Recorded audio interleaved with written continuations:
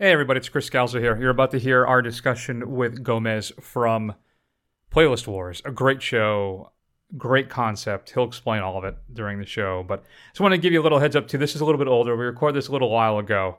I was actually very sick at the time. I clearly have since recovered.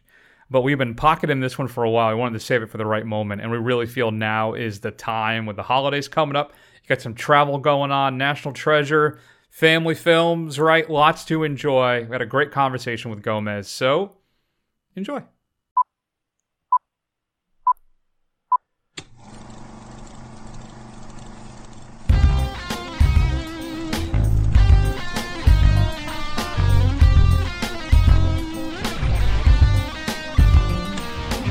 Chris Gauser here with Matt Howell.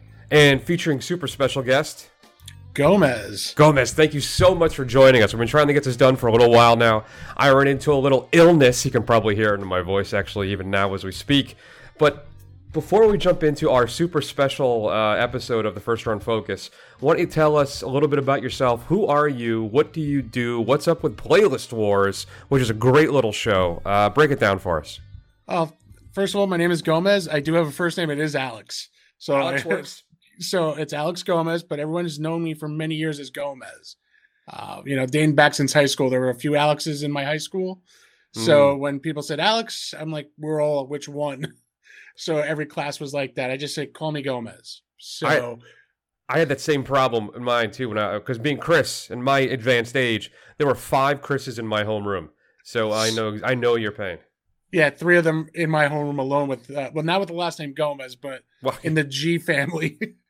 Let's just say that. I'm just a normal guy who loves movies, loves music, loves video games. I'm on my show with my co-host Brian Colburn at Playlist Wars. It's a little concept that me and Brian came up with. 2 best friends and a special guest pick a group to talk about or a genre, and we talk about the 10 best songs of that time.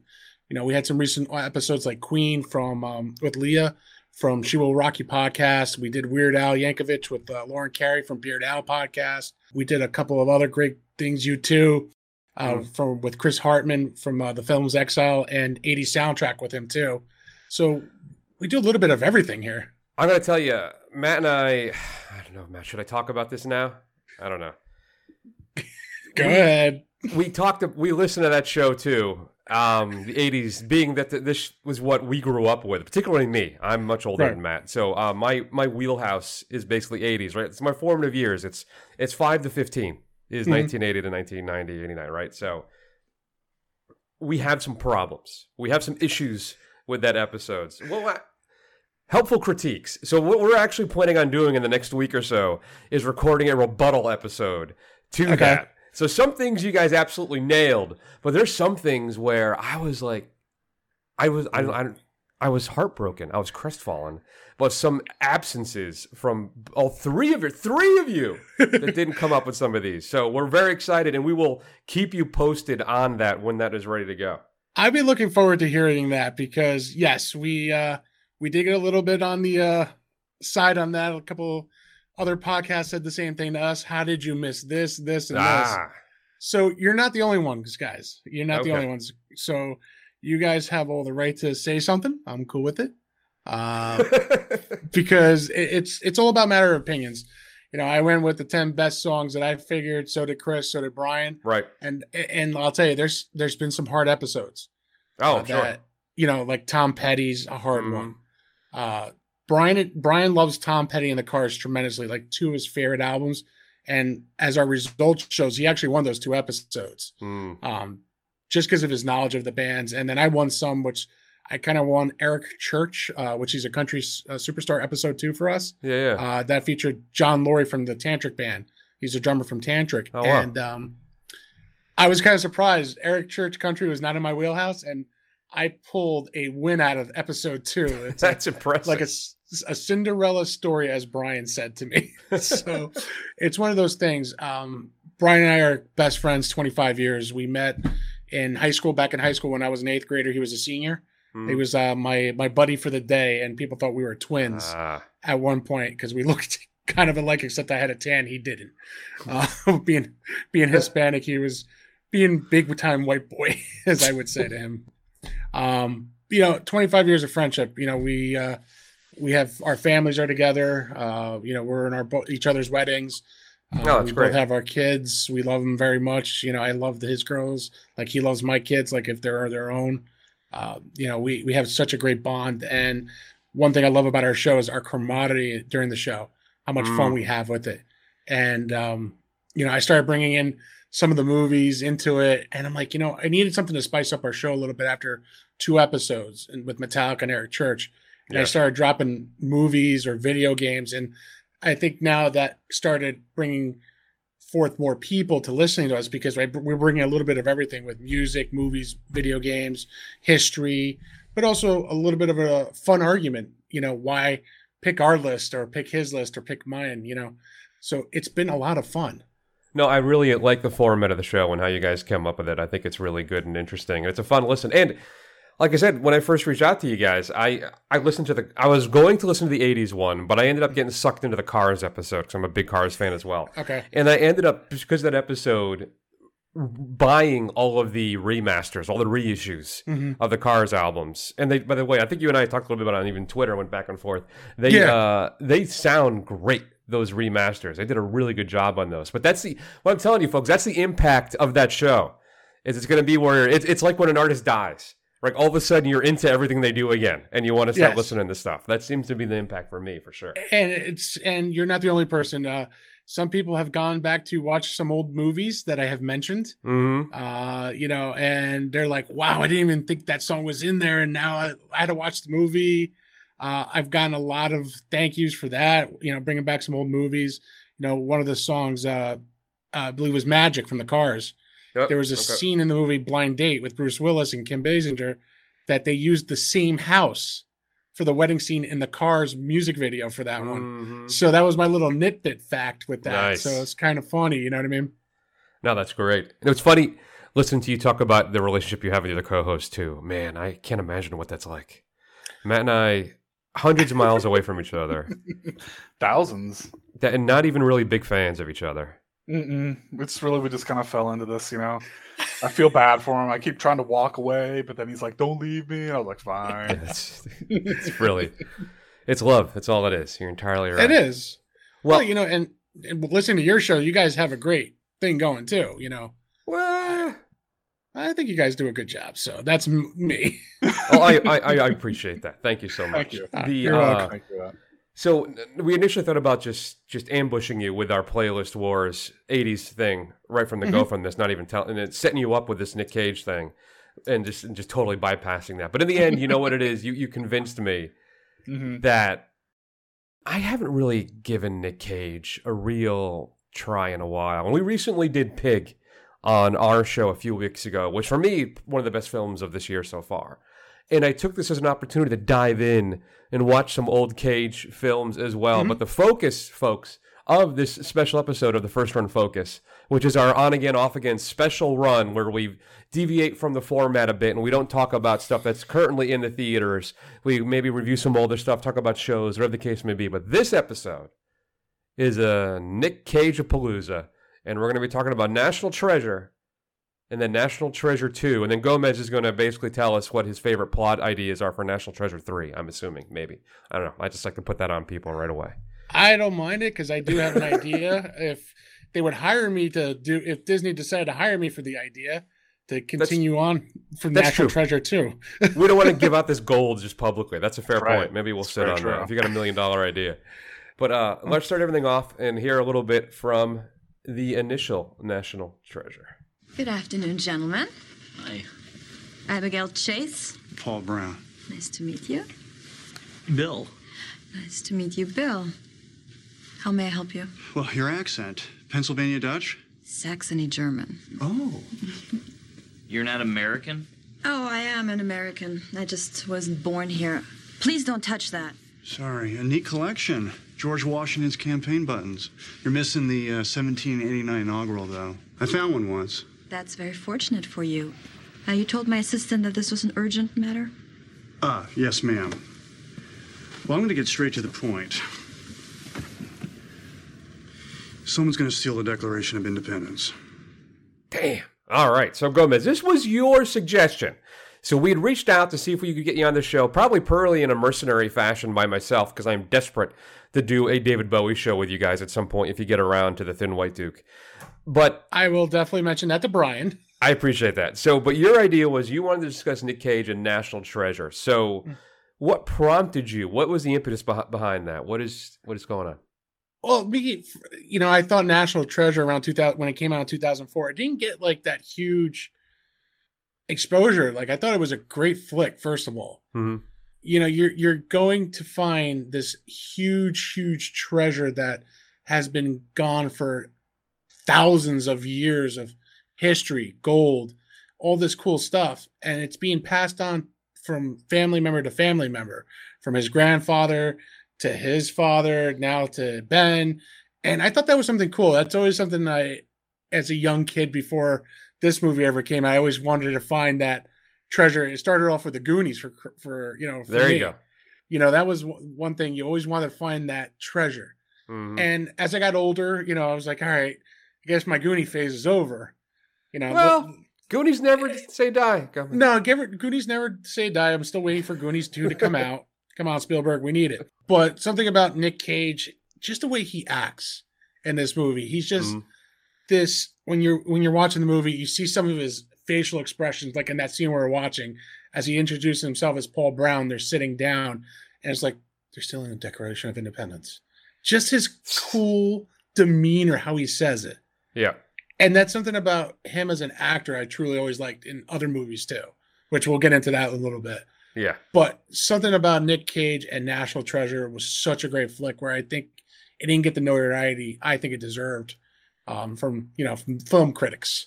So did you rewatch it then in anticipation of this discussion? Because that's yes, I did. I always like to rewatch it again just to get a little refresher because it's been a couple months since I watched it. It's one of those movies I love watching. If once I'm done watching one, I'm watching two.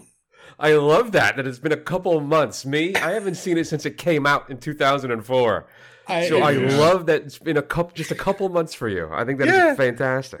Yeah. Last time I think it was back around April, a few months.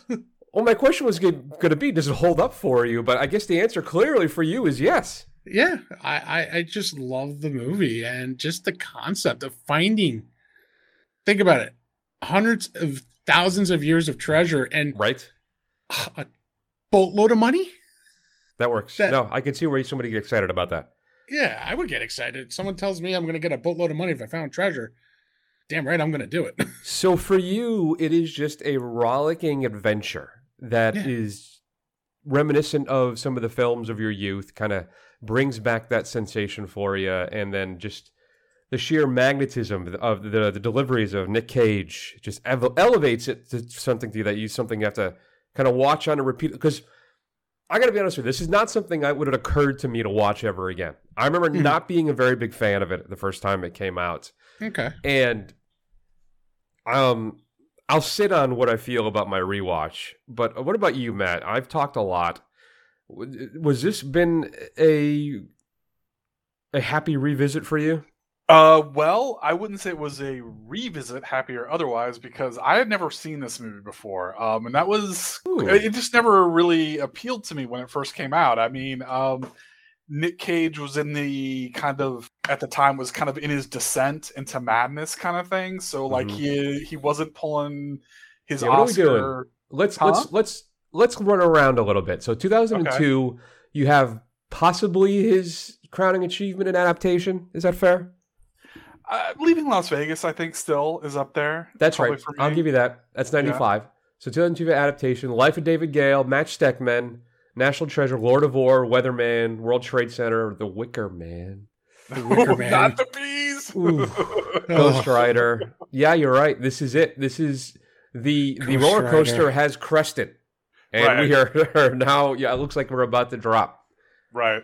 I mean, we're not to the Left Behind kind of stuff that he started doing later, but this film never really appealed to me that much. So this was the first time I had seen it, and it was ridiculous. And some things I wasn't on board with. Like it had me like, I mean, some of it was just, had me rolling my eyes at it. Like his whole, like, he just like stops and pontificates for a while. He's like, Coca-Cola's in Atlantis. And he just kind of like puts all these weird things together, that was just like, oh my God, this is so cheeseball while I'm watching this. But at some point in this film, like, it switched over and I stopped caring. Like, I started having fun with it. Like, once they really got to the actual kind of Indiana Jones kind of stakes, like getting to the treasure part of it, that was a lot of fun. But the kind of finding the treasure part, like,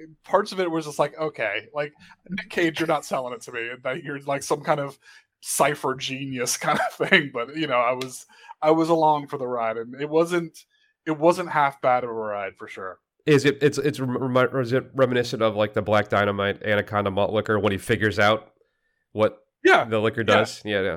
I mean, like, I don't know, Little Richard.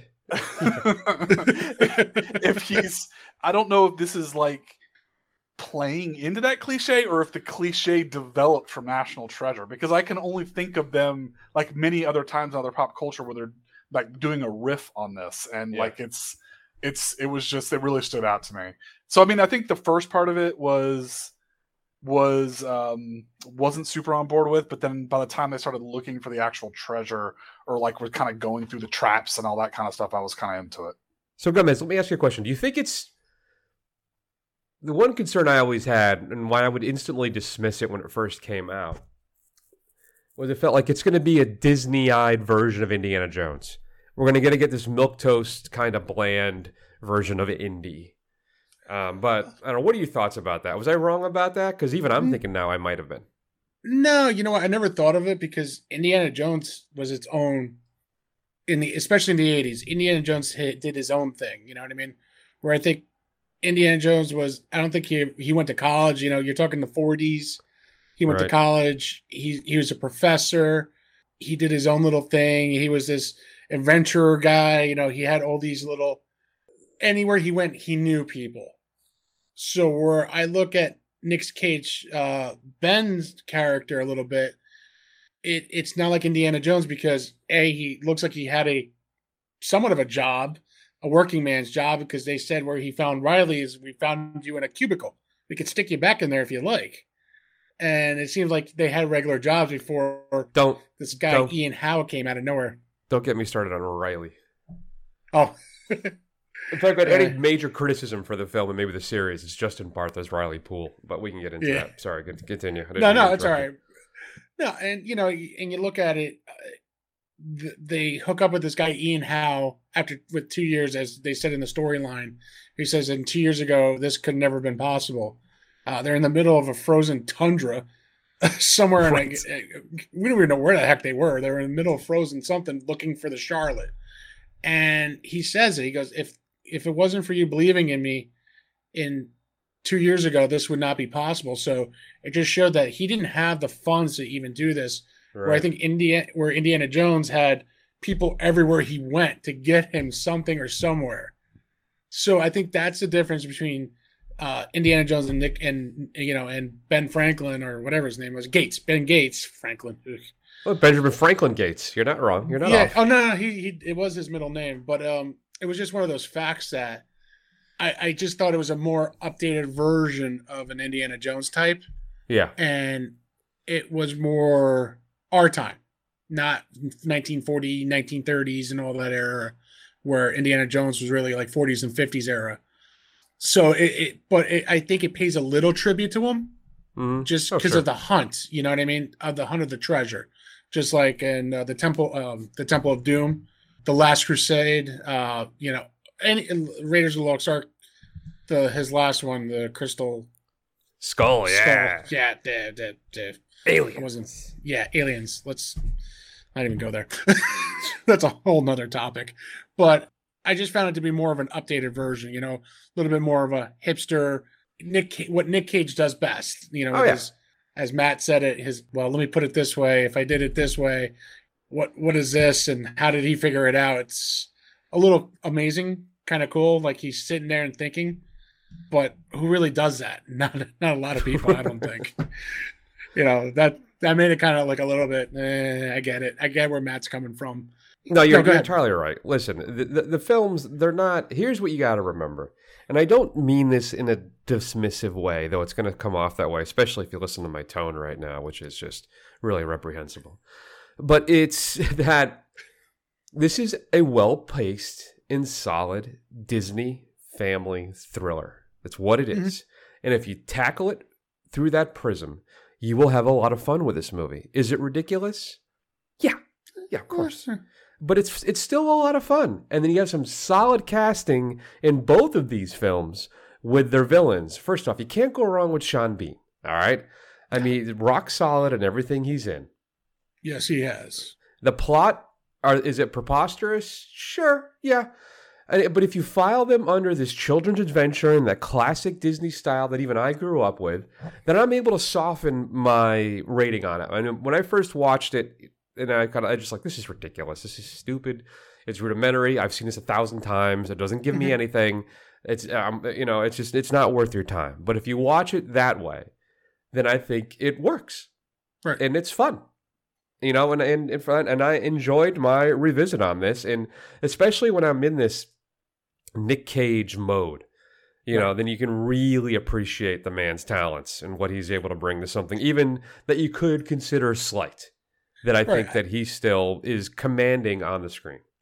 I mean, when you're dating back Nick Cage from his earlier movies like Raising Arizona, right, and then you compare it to some of his bigger ones, like one of my favorite ones to this day, besides National Treasure 1 and 2, would always be Gone in 60 Seconds. Yep. With him and his character.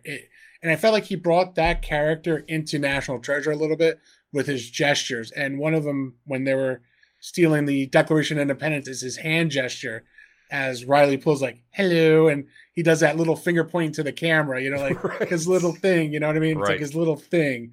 And it's like, I see you. So it's just one of those things, something about Nick Cage.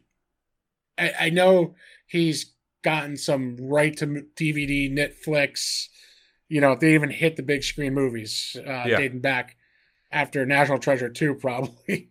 Mm-hmm. And, I still think he's a good, talented actor in that case. You know what I mean? He's fallen off a little bit. I get it. And just like any actor, it happens. But, I look at it, he's still got some of the best movies out there that I still watch over and over again. For example, Pig? No, I've not.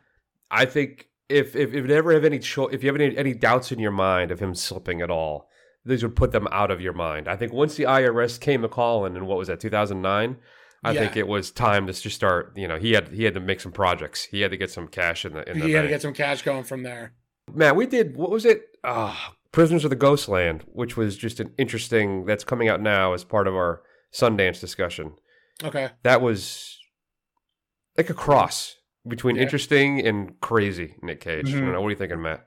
I've been down with what Nick Cage has been doing for a while. I mean, I thought his kind of little foray into these pulpy horror films was a lot of fun. I thought Mandy was unhinged in all the best ways. I enjoyed The Color Out of Space. I liked, some of his stuff from Sundance that we watched. So he's kind of back up on that upswing for me. But I think we've talked about kind of running through some of the Nick Cage's films that we haven't seen that are kind of lower end, that I really kind of want to see that. Yeah, we can do it. Yeah, I mean, I think, did you end up watching that like killer robots, like killer Chuck E. Cheese thing that he did? Yes, I did. Chuck E. Cheese. No, which one was this one?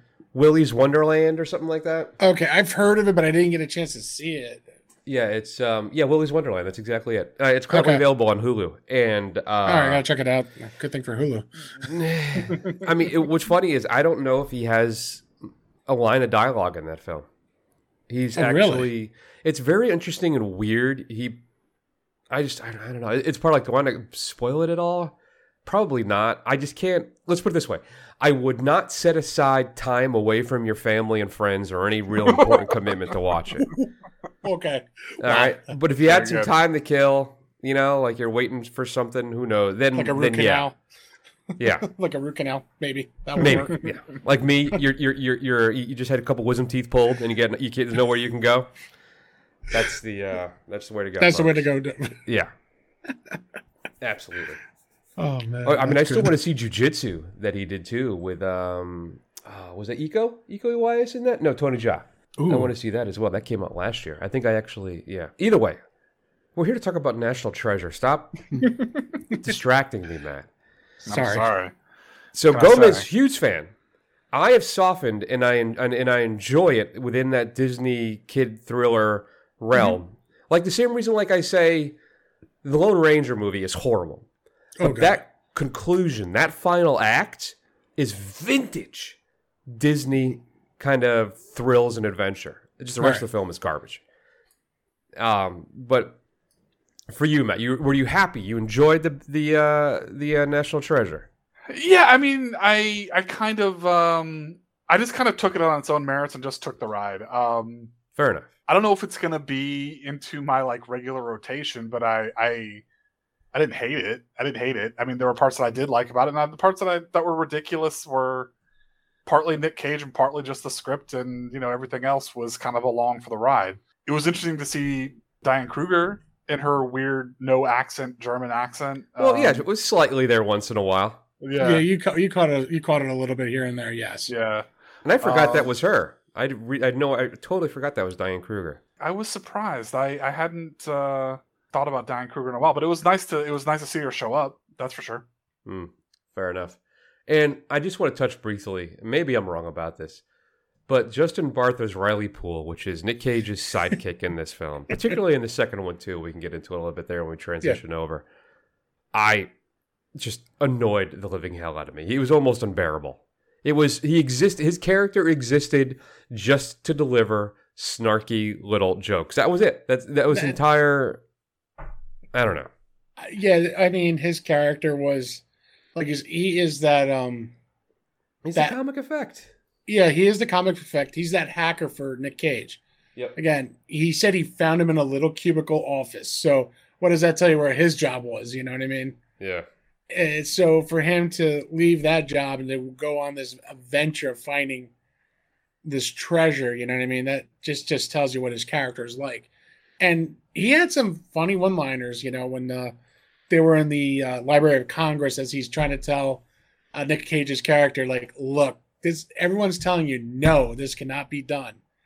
And in vintage, Nick Cage is like, it's the preservation room. And just his head shake, like, please enjoy.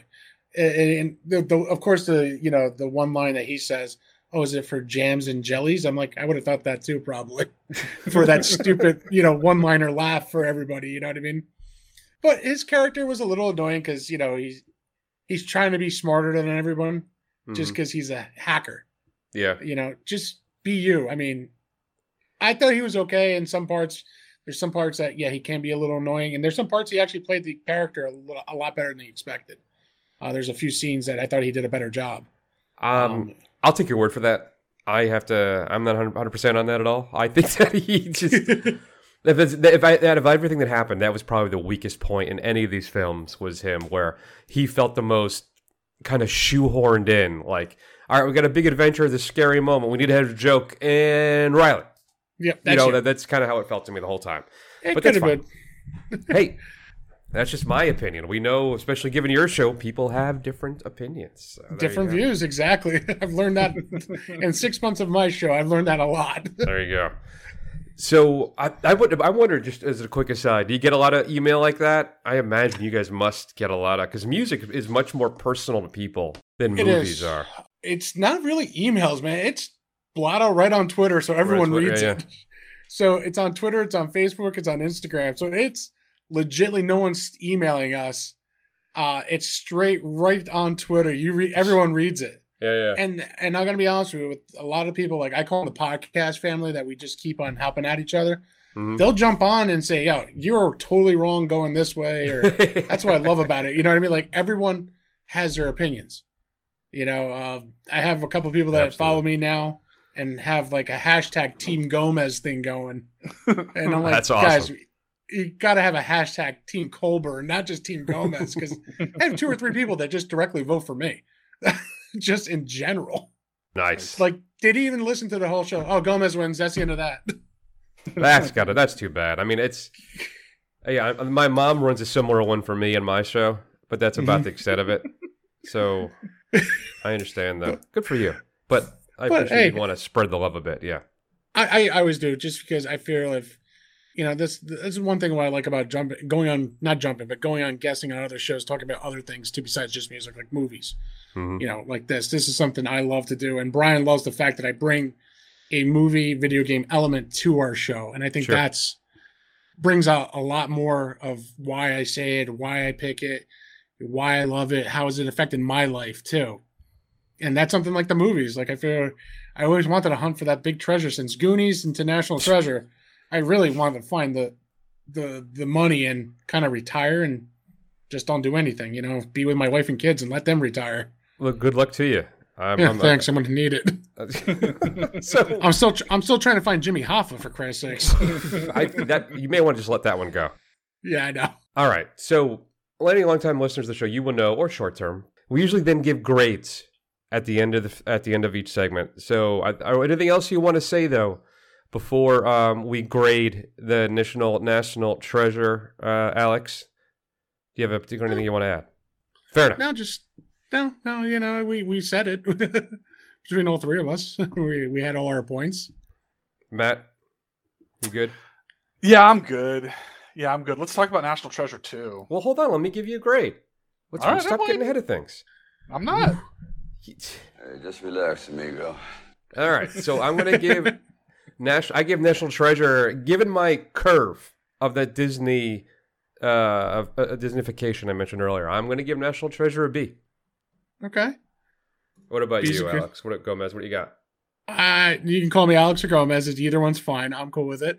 I actually gave it an A just because I truly did love this movie. So for me, it was an A. Matthew? Oh, boy. Yeah, I think I'm going to give it a C+. I mean, the whole adult Goonie thing really appealed to me. Like I said, towards the end there, I don't know, man. I don't see myself jumping on the National Treasure train on this one. I get you. I mean, hey, and that's fine. These are all our opinions. That's why I can't get mad at you guys. I get it. Hey, that's good. We don't want to blow up this relationship just as it's blossoming. I know, right? So, what's next? You ask? Well, it's National Treasure 2. The Book of Secrets. Say what a wonderful addition Thomas Gates is to our Civilian Heroes exhibit. Thank you.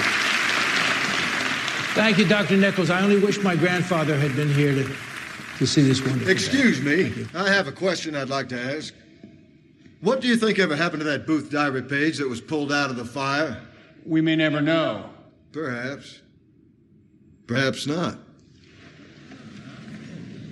You see, I have one of those great-great-granddaddies just like you. Way up in my family tree. His name is Silas Wilkinson. He used to tell a story about the night Lincoln was shot. As Silas tells it, Booth didn't seek out Thomas Gates regarding the treasure map that night. It was Thomas who called the meeting. A meeting to plan the assassination of Lincoln. How absurd. That's a lie. Ladies and gentlemen, I present to you one of the missing pages from the infamous diary of John Wilkes Booth with the name Thomas Gates written on a list along with all the other killers. Whoa, that sounds bad. So as Gomez had stated too, as we bled right into it, it is National Treasure, Book of Secrets, the second film in the series. Our entire cast returns. Cage, Bartha, Kruger, noted wacko leftist John Voight, Helen Mirren, and then, of course, Helen Mirren is new, excuse me. She is new to the cast this time, right? She plays Nicolas Cage's mom. And then Harvey Keitel, of course, comes back as... We didn't talk about Harvey Keitel at all. But still, I think the big thing, again, another great villain, Ed Harris, who I always enjoy when he shows up in things. But sometimes sequels don't always work out as well as the originals. So, Gomez, are you comfortable? Why don't you tell us, what is Book of Secrets all about? What's our plot this time? What's our treasure this time? We may have lost Matt. Matt, are you there? Oh, okay. Wow, you're incredibly still. That is creepy. All right. Book of Secrets is the sequel to National Treasure. So they're famous. Riley's famous. He writes a book of the Templar treasure. He writes this book that everyone's like, oh, didn't Ben Gates find it? He's like, yeah, but I kind of helped. So right. He writes a bunch of stories of a conspiracy theory. Ben and Abigail are going through, I guess, a separation in this movie a little bit. John Voight's back, and then big thing with Ed Harris being the bad guy in this movie, which is awesome because Ed Harris is a truly awesome actor too. In any movie that he's been in, when he plays actually the bad guy, he does it very well. So what's happening is they're trying to find what was called Cibola, the city of gold. So somewhere in the United States, there's a old, I couldn't remember if it was language that only his mother knew. It's just like in the first movie, they have a bunch of clues to find it. I remember one part in the movie, they, right where the scene you were just watching, the booth diaries, there's something behind it. Mm-hmm. There was I believe there was a cipher or something saying you have to go here, or they see a number or something. And they had to go to the White House, and Abigail Chase kind of gets her and Nick Cage in there and to go into the actual presidential Oval Office, because the board, what they're looking for to get it, is in the Resolute desk.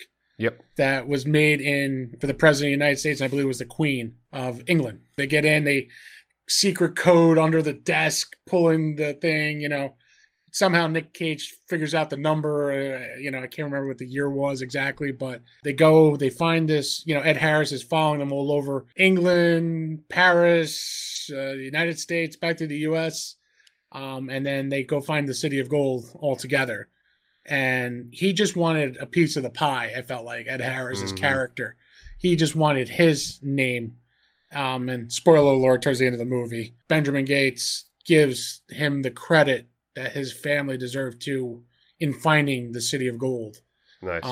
That's part of it too, right? Because you hear in that clip that Harris's character makes it look like that Gates's ancestor was part of the conspiracy to assassinate Lincoln. So they're also trying to clear the family's name as well. Yeah. So you're talking about finding treasure, clearing a family name of a historian, and finding what's kind of funny, the Book of Secrets, where they have this thing hidden, in Riley Poole's book, he talks about it a little bit, and only presidents know about it. Once you're sworn in, you know where to go, you know where to find it.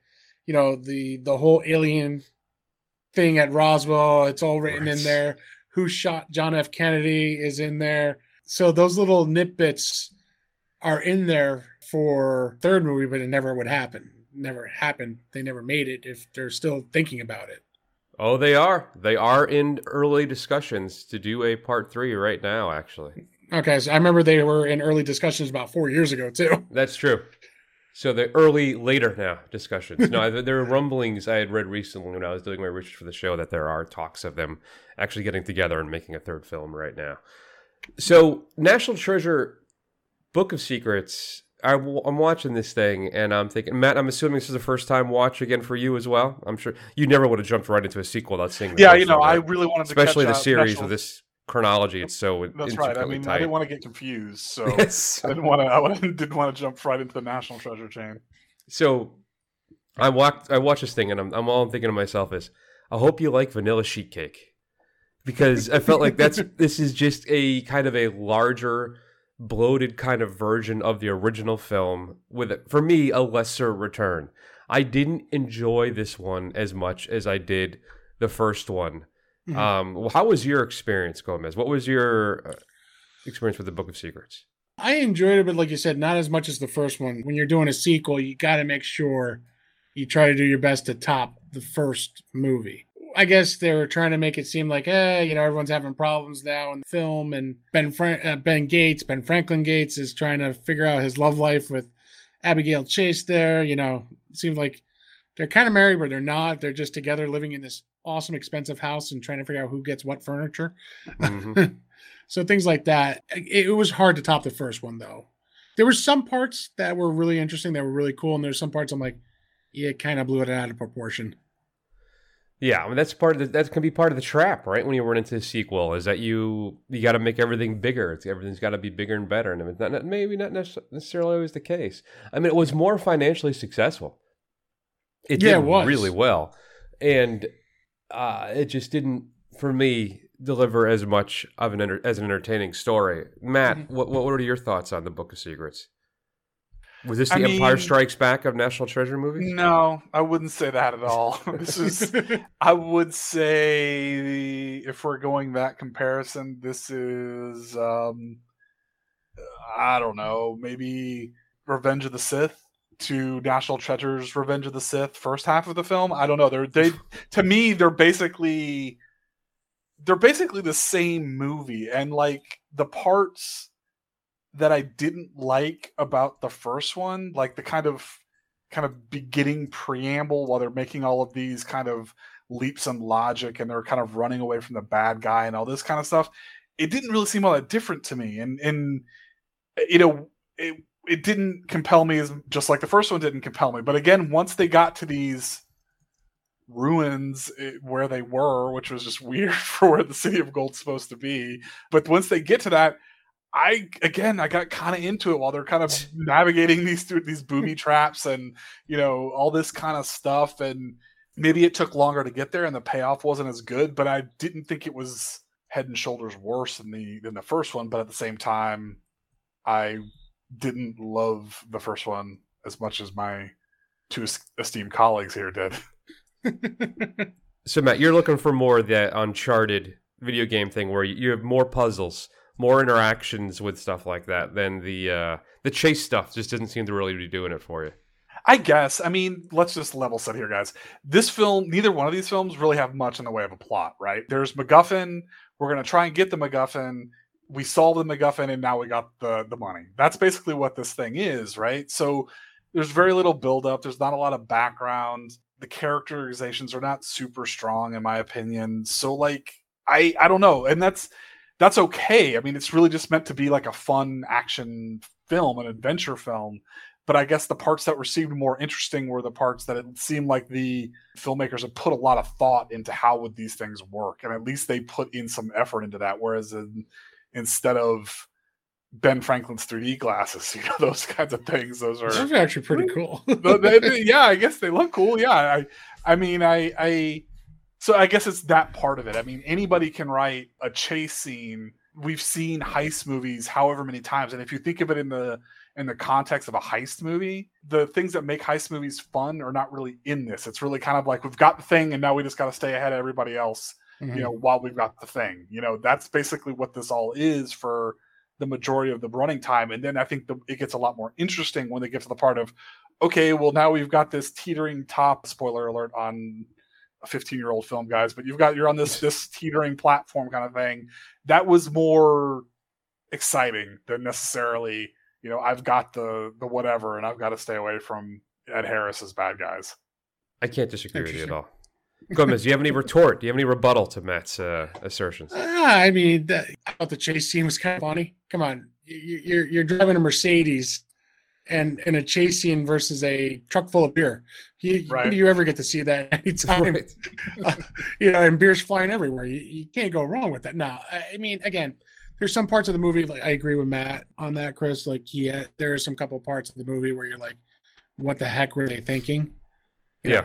A beer truck chasing a Mercedes-Benz and it catches up to it a little bit. Yeah, that ain't happening in real life. And I'm a car guy. I love cars too. That ain't happening. And again, there's some parts that you're going to Mount Rushmore to find this treasure, and you know you're using bottles of water to find the secret, to wet down the stone to find this. That was hilarious. Like seriously, they pour water on it. The stone gets darker. Every stone in the world gets darker if you put water on it.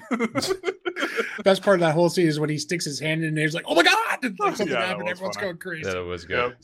So I mean, there's some awesome parts of the movie. You know what I mean? Like I said, when you're going to a sequel, it is so difficult. When you think the first one, like you said, money wise, part two did really well, but to capture what the first one did, it's difficult. Like, you have to think bigger. You got to think like Terminator 2. Almost. Right. You got to think of Terminator 2, Bad Boys 2.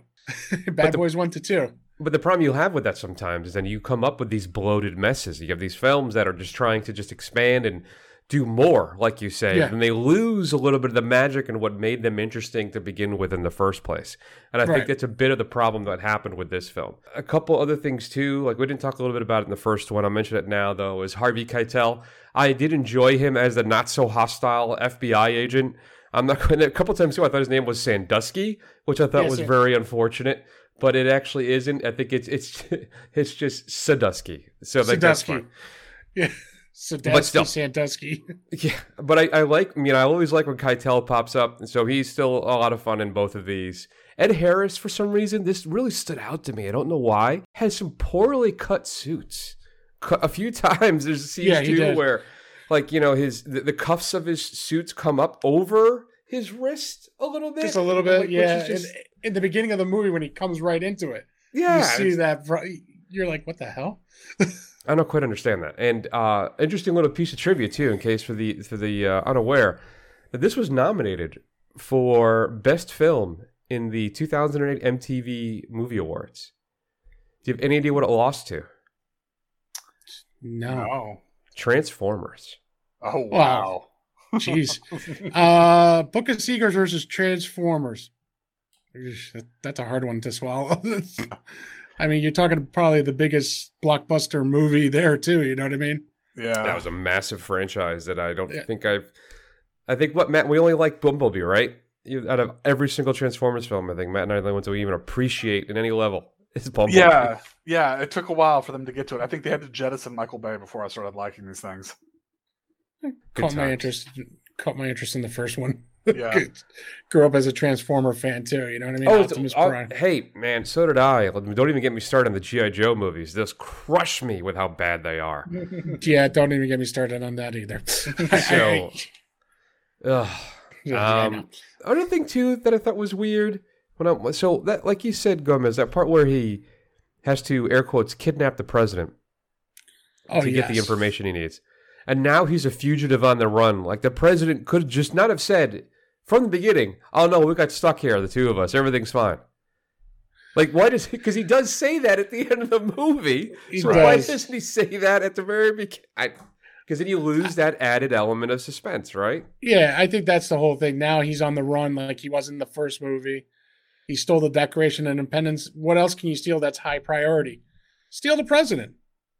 But I just would have said, I would have been like, well, thanks, Bruce Greenwood. Why couldn't you just said that like 45 minutes ago? We wouldn't have had this problem. Yeah, just give me the code number and I'll get the book and then I'll read page 32, whatever page he asked him to read. Right. Oh, we never found out what that was either. No one knows what it is. That was the whole purpose of the third film. Oh, well, maybe that's what we'll find out maybe someday-ish. Yeah. I want to get your thoughts on this too, Gomez. Would you be up for like a Disney Plus series, maybe with a younger cast, like the National Treasure, The Beginnings, or something like that? Or that would be kind of cool to see that, to see how this going off a little topic like they did Disney. I do have, again, I have two children. One, my daughter loves Disney Plus now, as she has discovered all these movies, especially some of the old movies. Yeah. So like for me, you take like a Mighty Ducks film and you bring back a Gordon Bob Bay and you twist the story a little bit. If they did something like that with National Treasure, like they did with that show, the new Mighty Ducks, I kind of think that would be really interesting to see. Maybe if Ben Gates had kids with Abigail Chase, right? That's an idea. And then maybe Riley Poole got married and you got them together. You know what I mean? And they had kids. Well, okay, so we'll get a new character. Okay, we'll get a new character. Kill that one off. But something like that would be kind of cool to see if Disney did that. Something like that, like another genre of kids watching that. You know what I mean? Yeah. Yeah, I could see that. I could definitely see that as kind of one of those tween Disney shows. I think it would actually would work pretty well as that kind of a show. Yeah, I would think it would be an instant hit. I think for the kids now, because I haven't shown my daughter yet the Goonies, but when she gets a little older, I am planning to show her that movie. Nice. You know what I mean? So she could see what movies were like in my time. She actually got to see a little bit The Love Bug. Okay. Nice. So she got an idea of what movies were like, and she got into the old school Space Jam. So again, she gets to see what movies were 15, 20 years ago, not the new CGI computerized movies that are now, you know what I mean? Which makes it even better now these days. But I still love the old school stuff. And sometimes I lean towards, like you said, 80s, 90s, early 2000 movies a lot, because a lot of that old school stuff is great still. Absolutely. Matt, do we have any other parting thoughts on National Treasure 2? Are we ready? Excuse me. National Treasure Book of Secrets. Are we prepared to levy our grades? Yeah, I think we're prepared to levy our grades. And I just want to point out, I maybe feel like I may seem like I'm coming off a little harsh on these things. I mean, they're a pretty fun little film franchise. I think, if you haven't seen them, I had a pretty good time watching them. I would suggest that anybody, check it out if it's, you've got Disney Plus and the time to watch it. If you want to sit down and watch something with your family, that's not too bad or anything like that. Very nice. Give me a grade, Matt. I'm going to give it a C, just because I think it's not quite as good as National Treasure. And I have integrity, Chris. Well, I don't. I give it a C as well. Gomez, where are you coming down on the net? I gave it I gave it a B minus. Okay, right. There you go. It's not like, like you said, it's hard to compete to National Treasure, the first movie, where I gave that a good solid A. So it didn't rate too high on my, it rated not as high or as low as you guys, but it was, I gave it where I thought was pretty good, B minus. But all things considered, that's the biggest drop. That's the biggest drop of the show. So there you go. Yeah. That's true, right? A to B minus, because I was B to C. Yeah. You're entirely right. Yeah. Wow. Good times. All right, folks. So if I forgot to mention this before. So if you've seen both National Treasure films, we'd love to hear your thoughts. Shoot us an email at feedback@thefirstrun.com. Moving on. We are now going to close out the show, and we're going to share our 5 favorite Nick Cage movies, performances, however you want to shake it out. Here is one that just did not make the cut for me. Charlie, I had such a dream. Peggy Sue, I have to talk to you. Charlie, what are you doing here? Let's go down to the basement. Okay.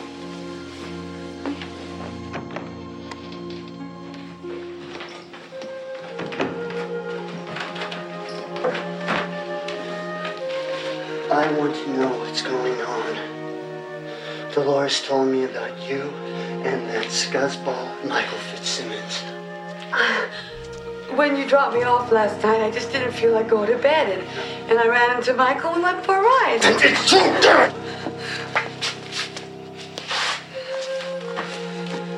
I had a miserable time tonight because of you.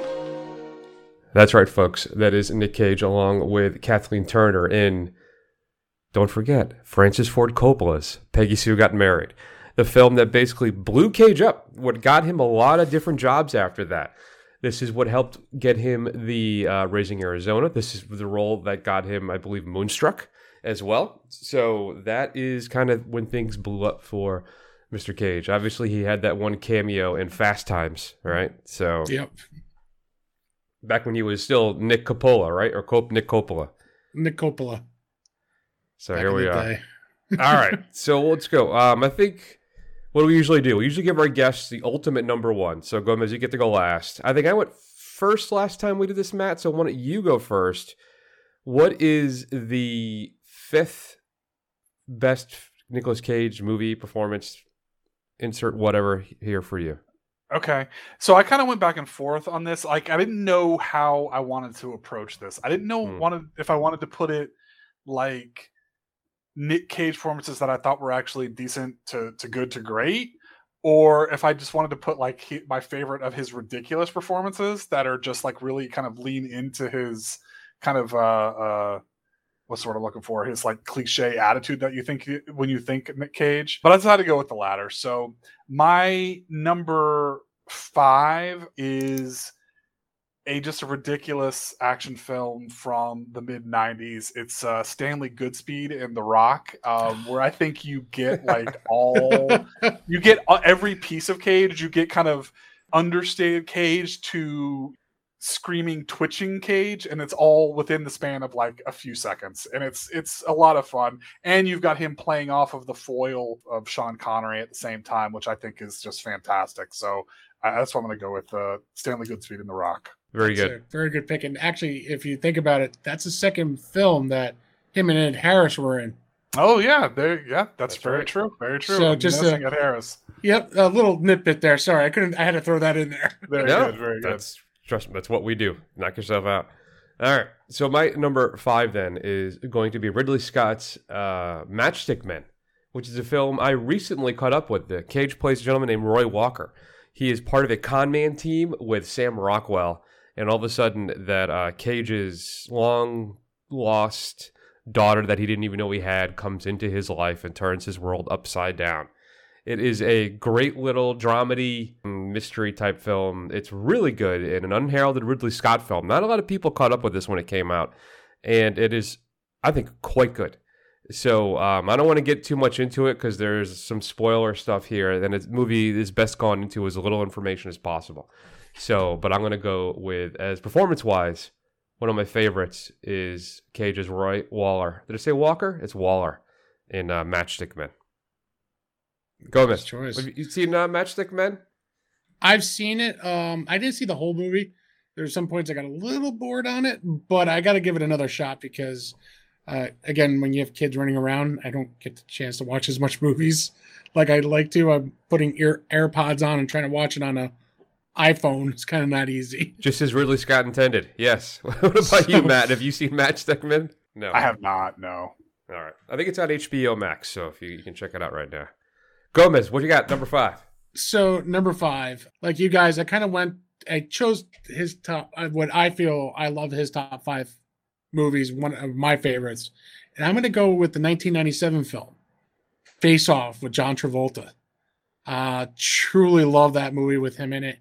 He's got that awesome charisma like he does in any other movie, like especially National Treasure 1.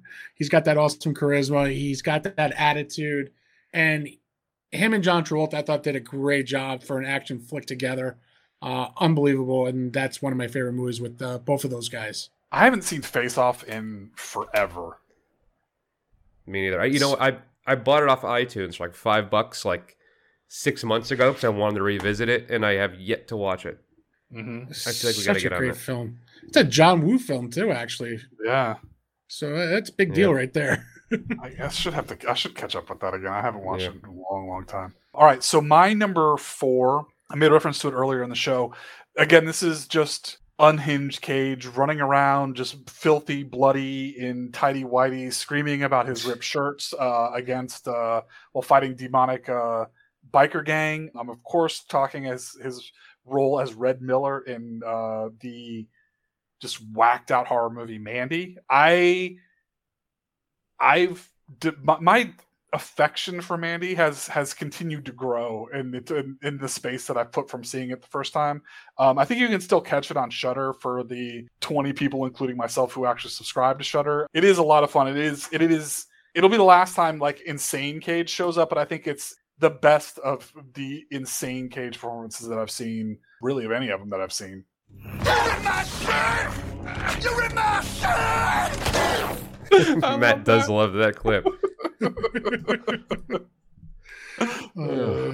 That is a crazy film. I have not watched that since we did it for the show. I feel like I do need to revisit it, though. Yeah, you should catch up with it. It's a lot of fun. Jesus. I gotta check out that one. Yeah, that's one. That one don't watch when the kids are around. Oh, God. No. Yeah, that one. Definitely make sure. I think my wife would throw me out of the house for watching that one. But it's totally worth it. Well, if she wouldn't throw you out for that one, she definitely will if you watch this one. And that is Bad Lieutenant Port of Call, New Orleans, the Werner Herzog film where Cage plays Lieutenant Terrence McDonough. He is just a man out of control.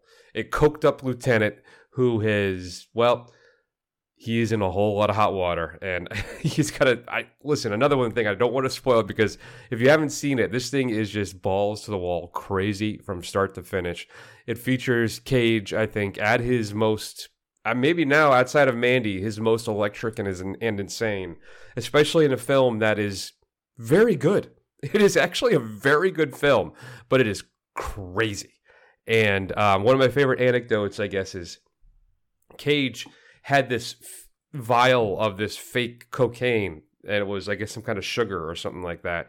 And he would go around snorting it all the time to get kind of ready for the character, to get into that position for the performance. And Herzog was convinced he was actually snorting cocaine and asked him about it. And Cage didn't want to break character and lose the momentum. So he snapped and he was like, "Goddamn right, it's cocaine," or something. It's a funny story, which you can find out on YouTube. So, but yeah, so that's my number 4. An insane film that will just haunt you and stick with you once you see it. Bad Lieutenant, Point of Call, New Orleans.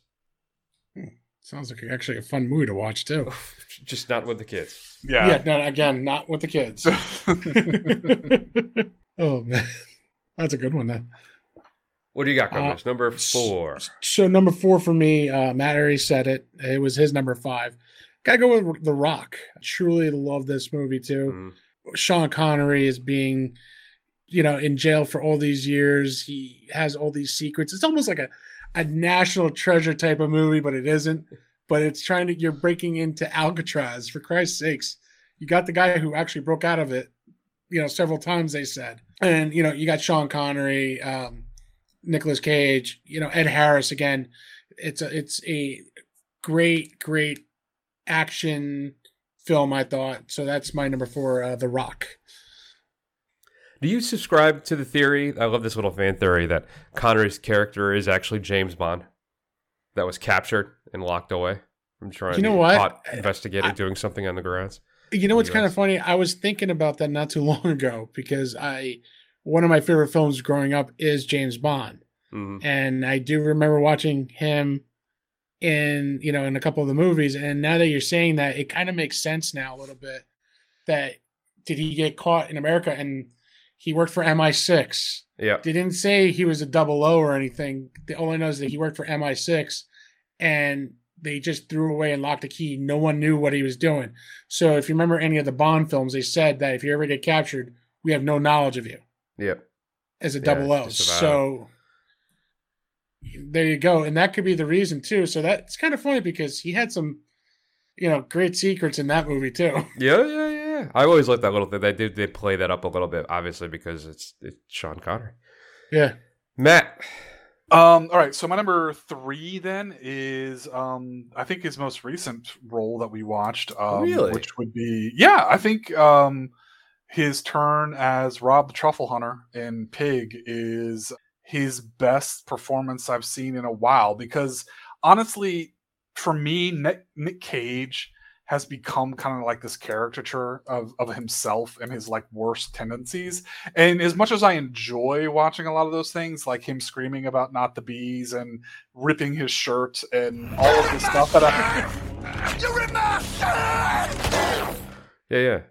Yeah, I mean, those this is kind of like a return to, it's a very understated performance. It's just something you're not really used to with Cage. That's something he hasn't done in a really long time. And I think he just kind of really embodies this weirdo who lives out in the woods and hunts truffles in the Oregon wilderness and has his pig stolen. Yeah, I thought it was really a really good performance. And I think I was hard pressed as I was looking at his filmography to come up with something, too many more that were better than that. Yeah, I'm inclined to agree with you. It actually is just outside. And at one point, it was my number 5.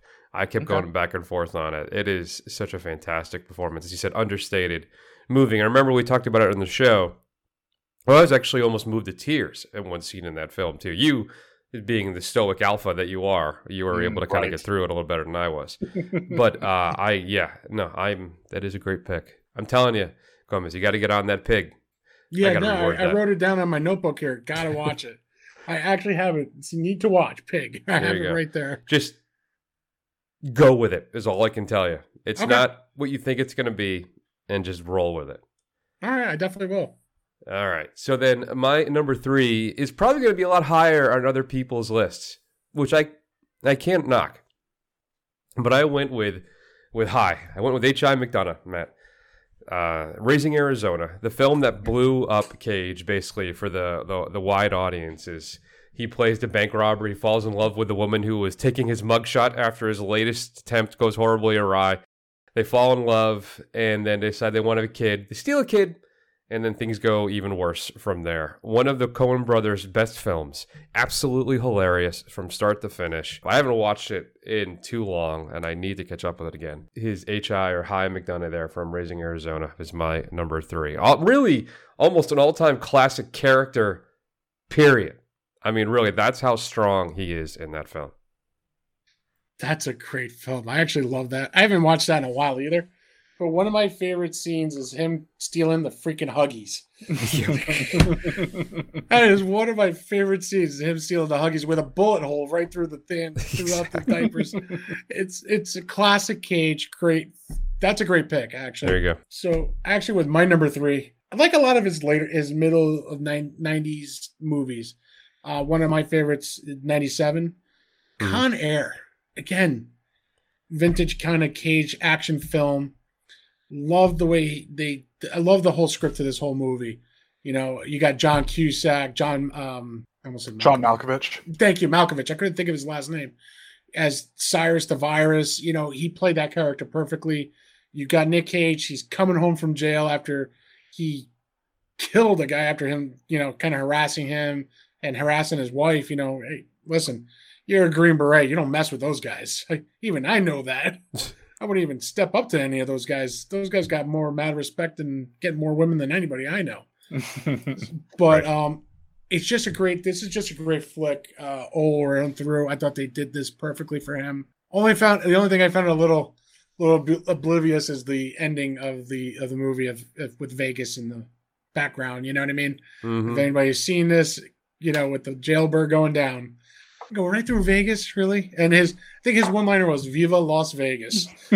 So it's like Terminator 2. I'll be back. Right. So it's one of those great films. So 97 Con Air for me is my number 3 pick.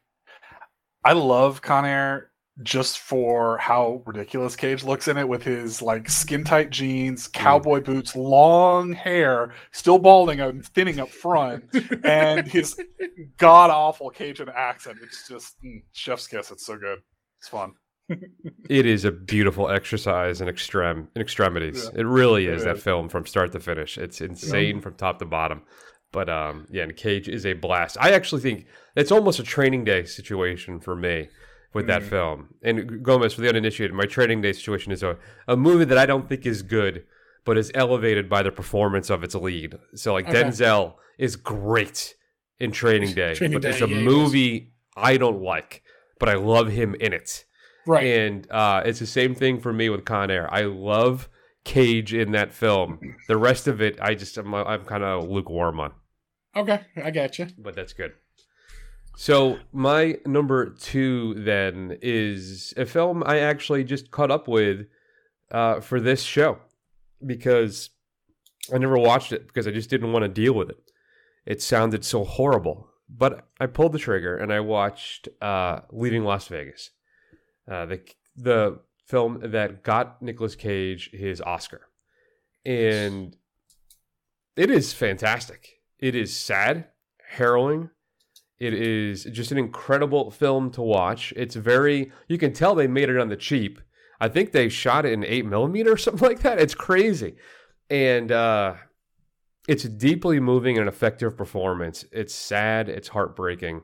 And also, too, Elizabeth Shue, who is fantastic. Both of them were nominated for Academy Awards for this film. But he is just at another level with that performance. And it is just something that'll just sit with you after you watch it, and you won't soon forget it. But it's no big family barn burner, that's for sure. It's not something you're going to be all excited that you watch. It's a one-timer for me, absolutely. But still, that's my number 2 is of course his Ben Sanderson in Leaving Las Vegas.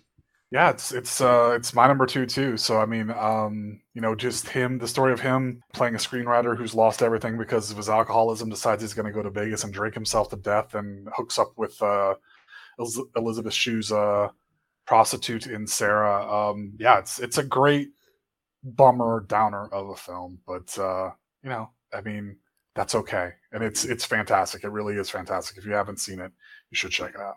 Did I cut you off, Matt? I did. That's okay. We had the same number 2, so it didn't hurt anything. I was about to say, it's like he had the same one, so that was the thing. There you go. That's okay. It's not a big deal.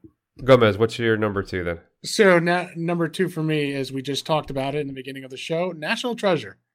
As we did our synopsis on this movie, National Treasure will always have a special place for me on my top 5 of Nicolas Cage movies. His whole, as Matt said, is his thinking of theory a little bit. And wow, does Coke go here or does Coke go over there? What happens if Coke went over here? But I think if we did it over there, it'll work really great. It's just his attitude and, you know, the way he does things in the movie. That's what I loved about Nicolas Cage in this movie. It's just him. And, you know, again, like you guys said, the plot wasn't as strong. Could have been a lot stronger. Yeah. You know, in the time of age, maybe if they rebooted it, like if they ever do National Treasure 3, maybe it'll be a lot stronger from the mistakes they did from 1 and 2. So hopefully if they do the third one, I think it might be a lot stronger. As long as we don't have like an Ocean's 13 debacle, when they're going to fix everything they knew they did wrong with Ocean's 12, and it is just not really good at all. Good times. So, yeah, exactly. That's fun. It's, you know what? It's a fun performance, and nobody drinks themselves to death. So I can't fault that as a pick. Matt, bring us home. All right. Start it off. What's number 1? Well, my number 1 is, I'm really disappointed it's as low as it was on Chris's list. It's high in Raising Arizona. I adore Raising Arizona. I really love the Coen brothers. I'm a big fan of, you know, all of their films, at least giving them a shot. They've had very few misses in their careers. But this is one of their absolute highlights, right up there as far as their comedies with The Big Lebowski for me. And I think Cage is really it begins and ends with him as far as why it's so successful. So I really enjoy his turn as H.I. and his bumbling, lovable thief from the trailer park. There you go. So my number 1, I probably gave it away earlier in the show when I talked about this film being the pinnacle of his career. And that is Adaptation, where he plays Charlie and his brother Donald Kaufman as he's struggling to adapt this book. He thinks it's going to make a great movie, then he realizes he doesn't know what to do and how to write it. And he goes off on this offshoot, and then reality kind of bends in where the novel and the book become the same thing. And it's it's a Charlie Kaufman, you know, screenplay. So you know it's going to be weird. You're inside John Malkovich. So, or being John Malkovich, isn't that what it is? Why am I blanking? Yeah, being John Malkovich, yeah. Thank you. So, but it's a weird, bizarre little film that is, I don't know, it's fascinating to watch. I mean, I couldn't take my eyes off it when I was viewing this thing. And Cage, who plays both Charlie and his non-existent brother Donald, 2 very different personality types, often interacting in the same scene.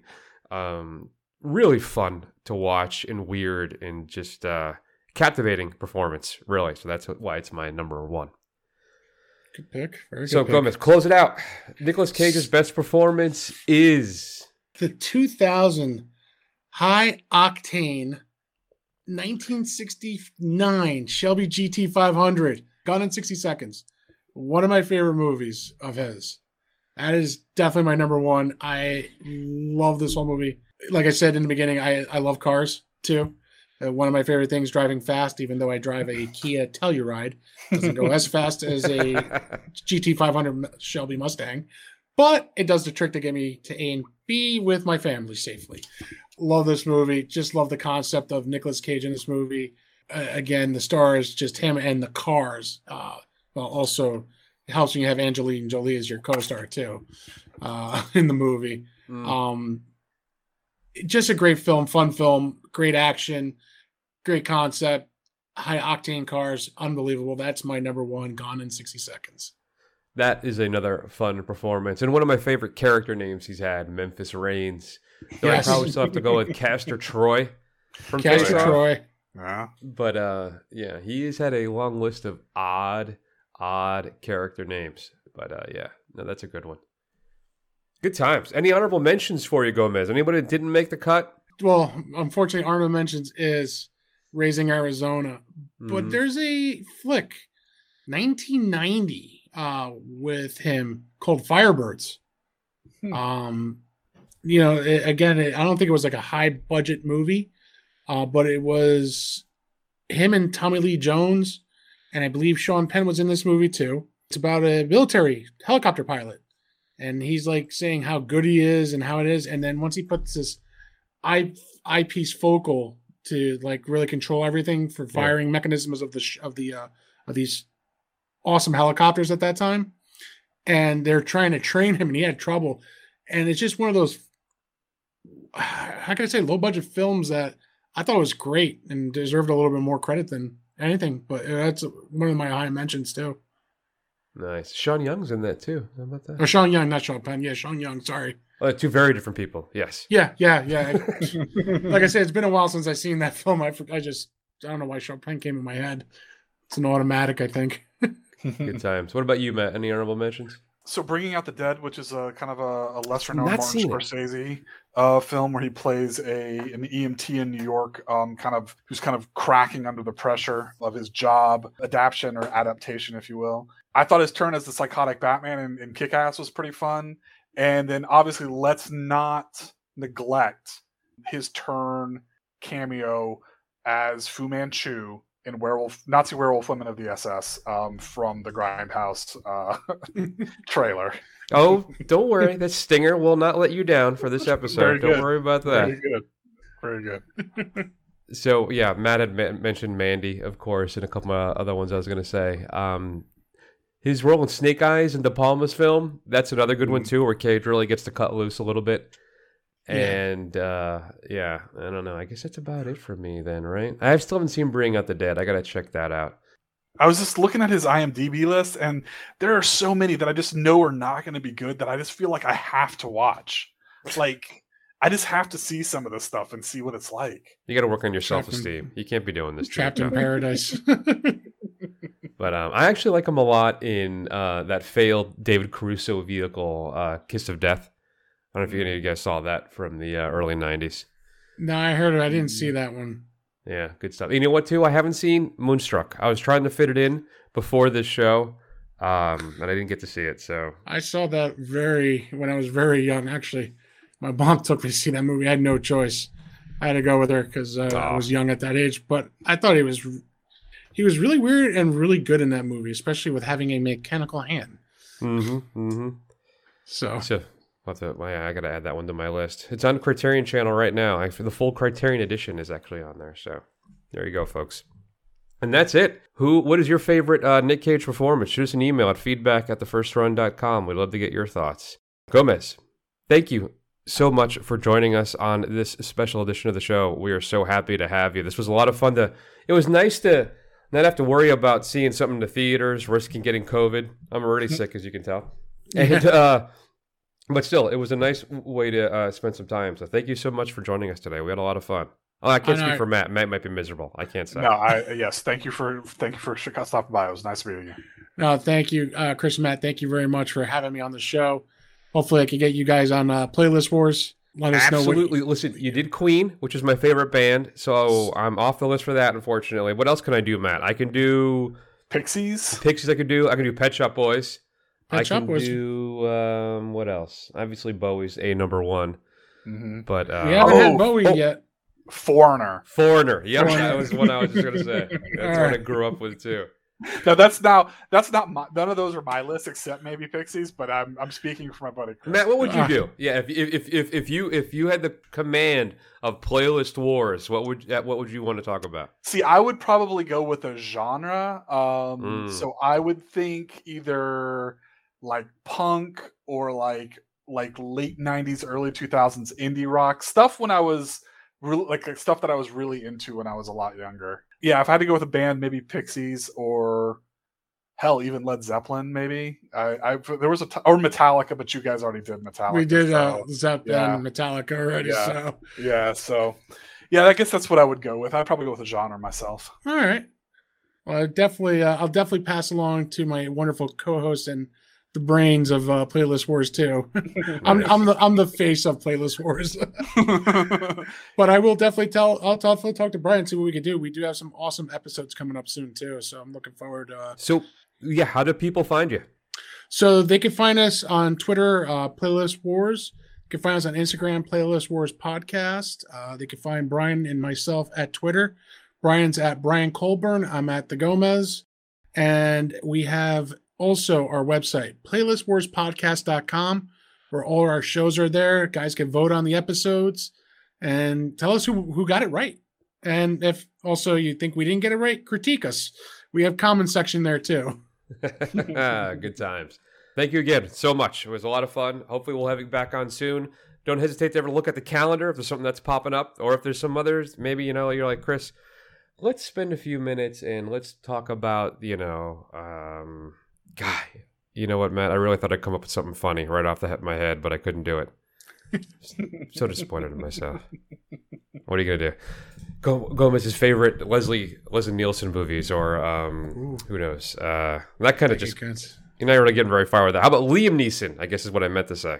Liam Neeson. Okay, there you go. There's a guy who's done a bunch of stuff too in the Nick Cage vein as of late. That's for sure. Yeah, he did actually. All right, we're gonna go ahead then, take an extended break. Everybody, take care of yourselves. Get vaccinated, and we will see you soon. Thank you again.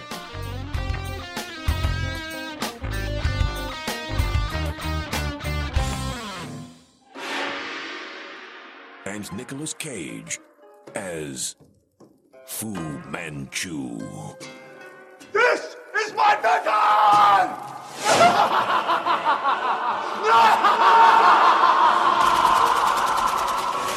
Werewolf Women of the SS.